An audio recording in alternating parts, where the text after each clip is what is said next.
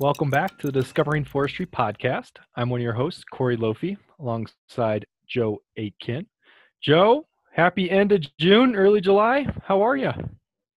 I'm good. What? It's kind of hard to believe you said that. I can't believe that June is racing by. We Yeah, talk about getting excited about the industry, and the industry came, and man, it's flying. But all in all, good. It's as busy, if not busier. Now, we'll kind of get into why we think it is, but it's good. I'm positive. People are killing bugs. It just. saving trees, killing bugs. Yeah, you know what? It was weird. There's a lot of new stuff that guys that I've known for a long time are scratching their head on. Really interesting, really interesting. But yeah, it's amazing that June is just about over. So half the plant healthcare season is come and gone, and then we got to start looking for the second half. So good stuff, buddy. Yeah, here we go, entering into the third quarter. I'm sure by the time that this episode airs, it's going to be close to or just after the 4th of July. So hopefully all our listeners got a chance to take in some time with their families and their friends. And make sure you tell a veteran, if you haven't yet, thank you for their sacrifice and their family's sacrifice and just everything that makes our country so great and gives us so many freedoms, especially talking about trees. So that's what we're here to do tonight, is just talk about trees. What's going on in the industry, Joe? What are you seeing? I was talking to some colleagues, and we're talking about what are we biggest thing is right now, I will honestly say, is that we're shorthanded in this industry. Yes. And it's all the way from the bottom to the top. We just can't find employees. And it's not just the green industry. It's probably just about all trades. The economy's pretty solid. There's a lot of work to be done. We just can't find people to do it. So hopefully maybe we can let's take the podcast, let's take the chat in that direction. Where's everybody at, buddy? Where are the people? Come on, we got something for you. So exciting stuff to do. Where's everybody at? Well, and I know a lot of companies in this part of the world didn't get their H-2Bs this year. COVID's tough. Unemployment checks go out. There's so many different factors, and I don't, without getting political on anybody and pushing our agenda. And I think people are starting to learn more about our industry, but it's not, like you said, it's not fast enough to keep up with the demand. There's so much work to be had in the green space that we need people to fill it, qualified people to fill it. And another, when working, because you and I both have a unique perspective on the industry. One, we spend a lot of our time working in the industry as part of the industry. But now in our current roles, we more or less supply the industry with tech, tools, knowledge. It's interesting that not only has it become hard to get somebody to hire as an applicator, a climber, it's even hard right now for our distribution network to find people. Oh yeah, everywhere. It's a shortage. We are in a human shortage. You think you'd never would have said that? No. And I understand that there's a lot of aspects of the green industry, especially in arboriculture and forestry, not just urban forestry, but traditional forestry, that it could be a laborious job. But it's a great job. But we're just not getting the look that I think arboriculture and urban forestry deserves. And where does that fall on? Whose responsibility? How do we get the look? I don't know. I'm scratching what 3 hairs left I got on top of my head, but I love what we do, and I love doing the podcast. I love talking trees. We've had some amazing guests. We've talked about some amazing topics. what is there? What else can we do, Corey? Which direction do we go? Where do we find the heartbeat to get someone to say, "Come on over, come on, give it a go"? It's funny you say that because working with one of the tree services in Denver, I saw the sign out front said, "We're so short on qualified staff that long-haired people need apply." What was that?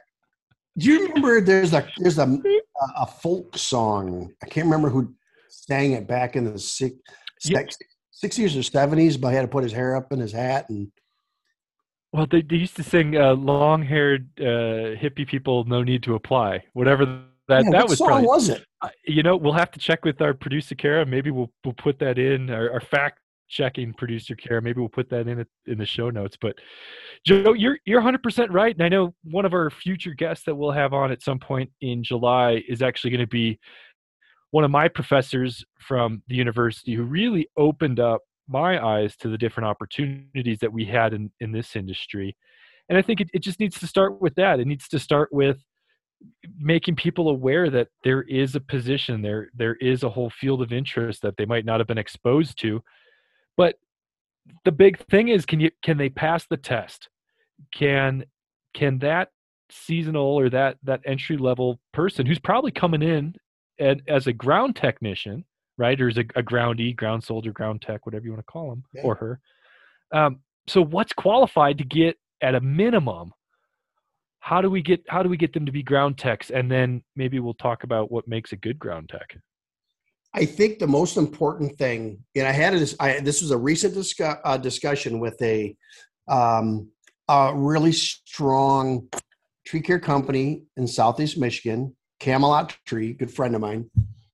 We were kind of laughing about it. I says, well, Clinton, what is your requirement? And he says, be honest with you right now, if they come through the door, they can pass, a screening, valid driver's license, and I can insure them. If they got a heartbeat, we'll hire them. Wow. So it's got that dire, and I'm not saying that's pretty bare bones. The work is there. He needs employees to work. And what is it? The way you got to go through 12 guys, hire 12 different guys, put them through the training, get them ready to go, and maybe one will stick. I don't know, but we're at a point in this industry that you gotta take more chances on more people. And then it's not as much as taking chance on that individual that is looking for employment.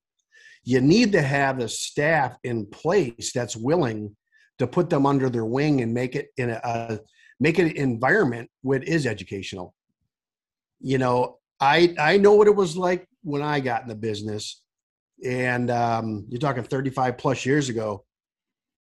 To be a groundie was brutal, man. You just got berated.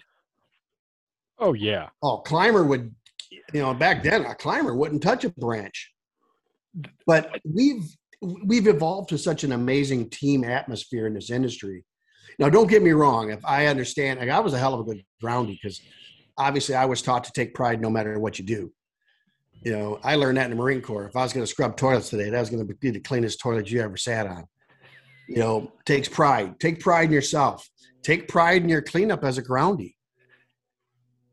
You're hitting the key basic bare necessities. And I became a ground soldier, and that was one of my favorite jobs because the industry was new and it was fresh to me, and it was learning all these new skills and the new ways that things.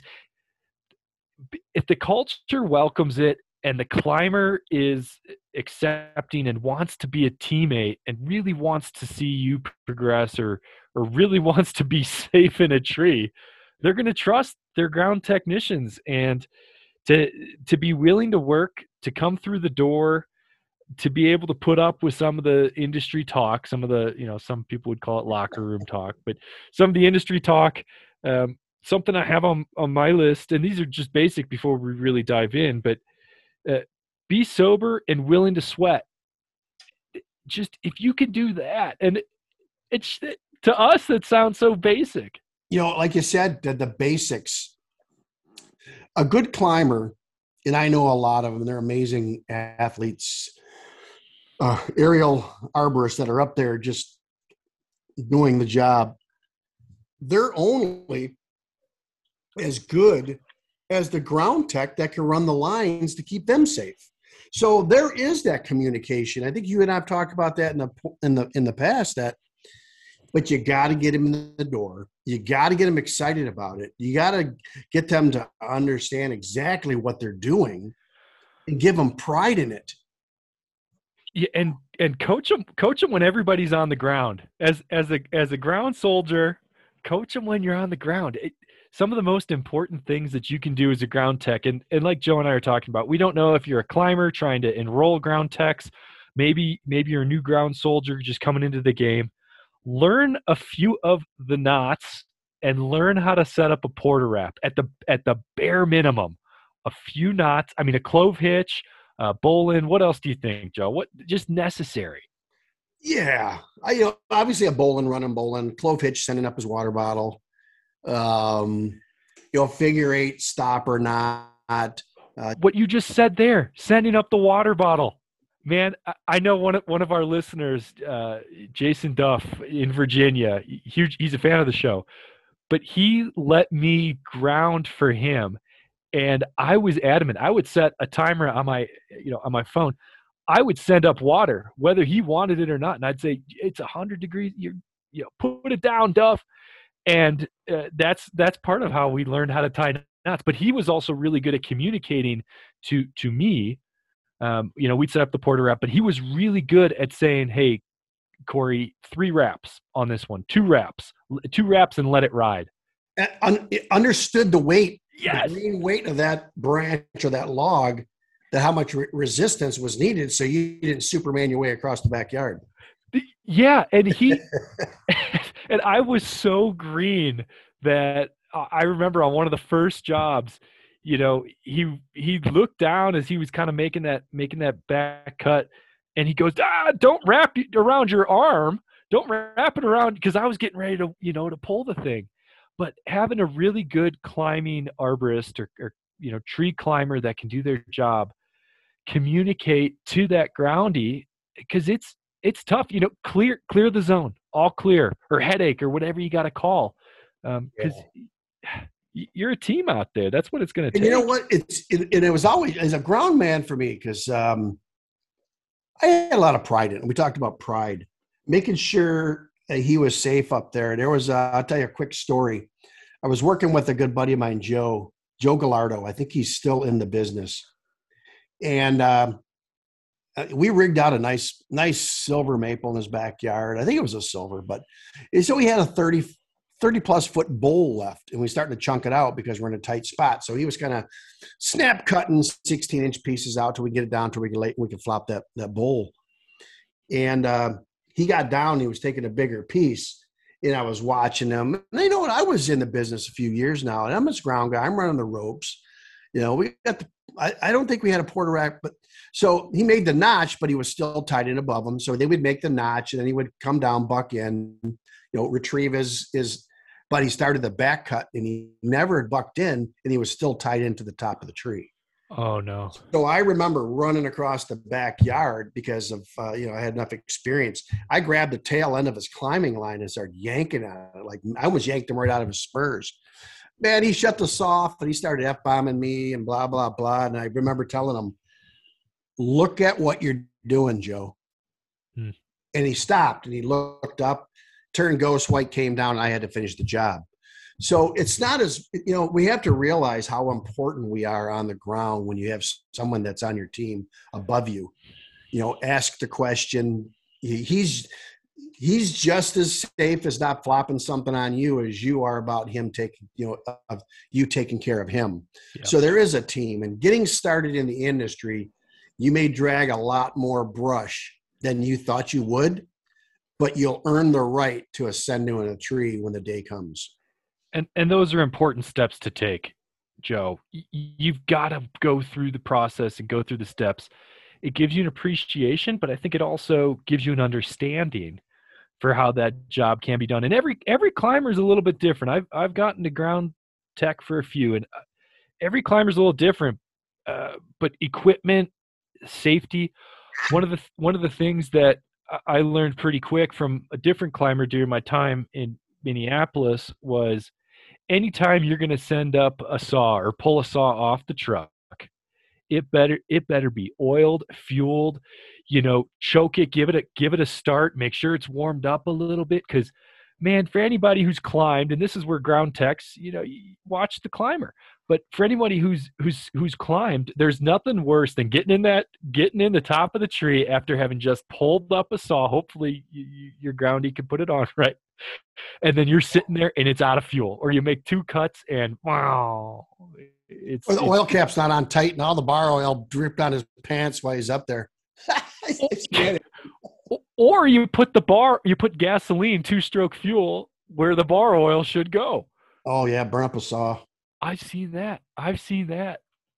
Just so if you're pulling a saw off the truck, and maybe your crew, your climber will direct you better on what he or she prefers, but when you pull a saw off the truck, just run through the basic. Chain's tight. You got the oil where it needs to be, the fuel where it needs to be. Give it a couple pull starts. Let it warm up so that your climber can do his job safely, and he's not blowing out his shoulder or his elbow or her elbow trying to get going. Another good thing is that a ground guy can be really good at is stubs. Oh, yes. Locating a stub or locating, that's where the dialogue. Once you guys create such a good work environment, I remember, when I was, in production, how's it look, Joe? Man, hey, Bill, can you look two crotches up right above your head? That looks like a stub. Oh yeah, great, thanks, got it. Because there's nothing worse than being a climber, being in the tree for 3 hours, coming down, and he gets down and looks up. He's like, "Oh God, what's he got to do?" He's going back for a hanger. How many times you do that? So friends, what a hanger is when the climber will make a cut, or maybe there's a dead limb in the tree already, and it doesn't make its way all the way to the ground. So I get pretty good with a couple of dielectric pull saws, and you go fishing for it. But sometimes the climber appreciates that. Yeah, so it's a great team, and I think in this industry, there may be a preconception that you're going to walk in and just be a climber. Yeah. Or, we're talking about the physical side, the pruning removal side. Let's chat a little bit about the science side. I'm not saying that climbing, because there's a science to pruning and rigging. Right. I'm talking about the bio side, the biology side, the health side, the insect and disease management side, the biotic side, the understanding why is that tree failing side. When I had a chance to talk to my buddy Clint today, he had a son with him. His son just graduated from high school, and Clint and him took a spray rig out. His son was dragging brush for a few summers and just didn't have the desire. That wasn't in his wheelhouse. So when we think about the tree care industry, or there's other facets. Oh yeah. Maybe you get into the bio side, the Sherlock Holmes side, the Lucian side, and that works hand in hand with the other side of the company.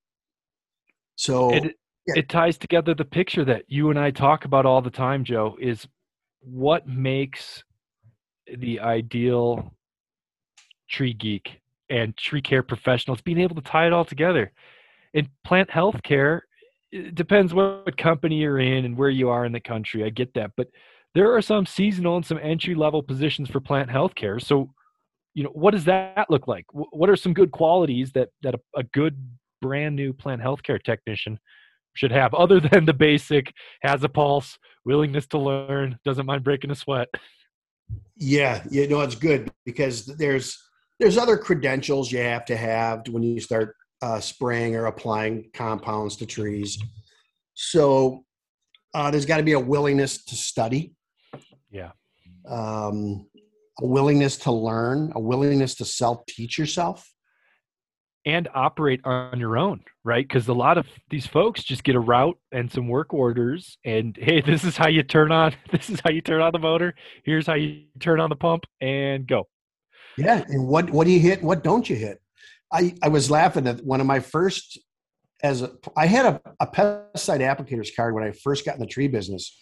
Because when I got out of the Marine Corps, I worked a season or two with my brother-in-law in pest control. So same thing, you need a Department of Ag pesticide card. So I hired him with this tree care company, Alpine Tree Care. Still talk to my buddy Steve today. So I just hired him as a ground guy because I was already doing tree work, but I didn't know it was a profession. Family and friends, hey, can you take this branch off for me? Man, ladders or whatever, I get the branch down. Mm-hmm. I didn't know rigging and rope and saddle and none of that. And then until I hired in with Alpine Tree Care. But I hired in as a ground guy, getting in the business, learning professional arboriculture. And Steve and Paul were great. They were very big into education, very big into under your wing, talking to you, explaining stuff. But they found out that I had a green applicators card. What? You got a green? Oh my God, you better go get 3B on there, which is ornamental in Michigan. Off I went early in my career. Joe, you're going to spray trees today because someone didn't show up. I'm like, all right. Take the spray rig. I says, what do I spray? I says, spray everything but Alberta spruces today. I'm like, what's an Alberta spruce? Well, there's not a lot of them out there. Just go do it. And that's how I got into plant healthcare. But believe it or not, I loved the fact that if I didn't know what it was, and this is before cell phones, and I would have to pop a twig off and put it in the truck and go home and read my Michigan trees books and try to identify it. And that's what it takes. And that's why you are where you are today as you've built out your full career. But it started with that. It started with the interest. You've got to have at least some level of interest or some level of cognitive ability, I guess, to where you're actually able to tell the difference between a spruce and a pine or a maple and an oak. Yeah. Yeah. And I've had climbers early in my career that couldn't decipher one from the other because they were probably technically worked for companies where they'd wrap a ribbon around it, take their tree down with a blue ribbon on it. And Yeah, no, we can do that. And for our listeners, Joe and I aren't saying that you need to go through all the steps that we have over our careers. And something I don't know if I've brought it up before on the episode, but anybody who goes through Wisconsin at Stevens Point through the forestry or one of the natural resource programs, you have to spend some time it's called Tree Haven. And during your 6 or 8 weeks during the summer at Tree Haven, you have to learn, you get to learn. It's something silly. It's like just under 400 trees, shrubs, grasses, forbs. You learn by looking at it and identifying key characteristics, the common name and Latin name. And there's this big exam at the end where you got to get, whatever it is, 380 out of 450 or whatever the number is. You have to get some absurd number right. Oh. And Joe and I aren't saying you have to do that, but at least, maybe learn the top 6 or 8. Here in Colorado, we only have 6 or 8 trees that actually grow. But it's funny. You're right. Cause what's interesting is that, you go around, you're pumping your chest. I've been doing this for a while and always find this one tree that's like, what is that? That's cool. But then you're afraid to ask somebody because you've been doing it for so long. You're supposed to know. But then you go through that other hump that after you've been there for a while, then you come back on the other side of the tunnel and you're like, they ain't afraid to ask. Like, dude, what is this? Well, and nothing shows more of your vulnerability or your willingness to learn than approaching a peer and being like, hey, I haven't seen this before. What do you think it is? And kind of go back and forth. And Joe, you and I do this all the time. I know with at least some of our customers is we do a lot of diagnostic work. So some of our customers will send Joe or myself some pictures just going, hey, what do you think this is? People who are way more qualified than us, than me, You're right. But it's humbling though that there can be this level of back and forth because Joe and I have a focus that we're combining. soil science with entomology, with sales, with chemistry, with tree physiology. And pathology, because we don't know if it's an insect or disease yet. That's it. And pathology. And some of the people we work with show us things that either don't happen in our region or we just haven't seen before. So we're always learning. Joe and I are 20, 30 years into this, and we're still learning every day. It's what makes it fun. Yeah. Like I said, I still think I'm a spring chicken, still think I can climb, but I still love the science side. I still love the fact that where we work, we have an opportunity to be part of R&D. We get part of included on a part of a research project in our area to figure out solutions for you guys. But we're here because we started off with a simple thing is, let's give it a go. And then I picked up my first branch. My first job I ever went to, there was this guy, John Meller. I don't even know what happened to him, but he was about 6'8", 300 pounds. And the company I worked for, they used to have black Carhartt, because Carhartt was big in the industry back then. We talked to Bill over at Arborwear, another advancement in technology and clothing that we wear. But Carhartt was all you had other than jeans. So he had these black Carhartt pants, and he was so big and round. He had his red Carhartt coat. And the dude looked like, I don't know if you guys remember. Do you guys remember Kool-Aid? Listeners out there, hey, Kool-Aid. And his little red picture come busting through the wall. Well, this guy, John Meller, I worked with him. My first day on the job as a pursuing my career in professional arboriculture 35-something years ago. So I'm on the job with John Meller. He was just a good old boy from out in the country. And we're flopping this big maple. And he's kind of like, hey, I think it'll make it in the backyard. And I'm thinking. So there's three of us on the job. We put a bull rope in it, and we were pulling on it. And that rope started coming. That dude was so scared, he actually ran me over, knocked me down to get out of the backyard because he thought I was going to hit us. I'm in the dirt face down, and the brush just barely misses me. And I looked up at him, and then I used a few choice words. I'm like, I guess, and I was hooked. And ever since that, I was in it. I've been in it. I got trampled and killed on the first day, but you know what? I persevered. I stuck with it. I had some great mentors, Steve and Paul, even a good buddy, rest in peace, Chuck Irish. That'd be a great podcast about the Irish family and how they started the industry. But I had some great mentors along the way. And that's what it comes down to. Different age groups, different everything else might have taken that as a sign to leave, no pun intended, the industry. But Joe, what you said and how you wrapped that up is as close to perfect. And what we would ask is just be a good mentor. Be safe. Maybe we'll have an episode down the road on what it means to be a good mentor. Maybe that would be a good tribute to Mr. Irish and the family. But anybody listening to this episode out there in Discovering Forestry Nation, thank you so much for tuning in. Thank you for showing up. Thank you for being a good mentor. When you're looking at some of these new hires, maybe it's a new plant healthcare tech or ground tech, just put yourself in their shoes for a little bit and think about how can we really encourage and lift this individual up to where we can change this industry and transform it into a profession. So thank you so much, Joe. Always a pleasure. Yes, sir. Well said. Way to wrap it up, Corey. Great job. You bet. Hey, great topic today. Yes, lots of good information. Yeah, probably one of our best yet. If you enjoyed the podcast or have topics you would like to discuss, please send them to discoveringforestry@gmail.com. And please hit the subscribe button and tell a friend. Thanks, guys, for tuning in. Until next time, I'm Joe. And I'm Corey. Signing out.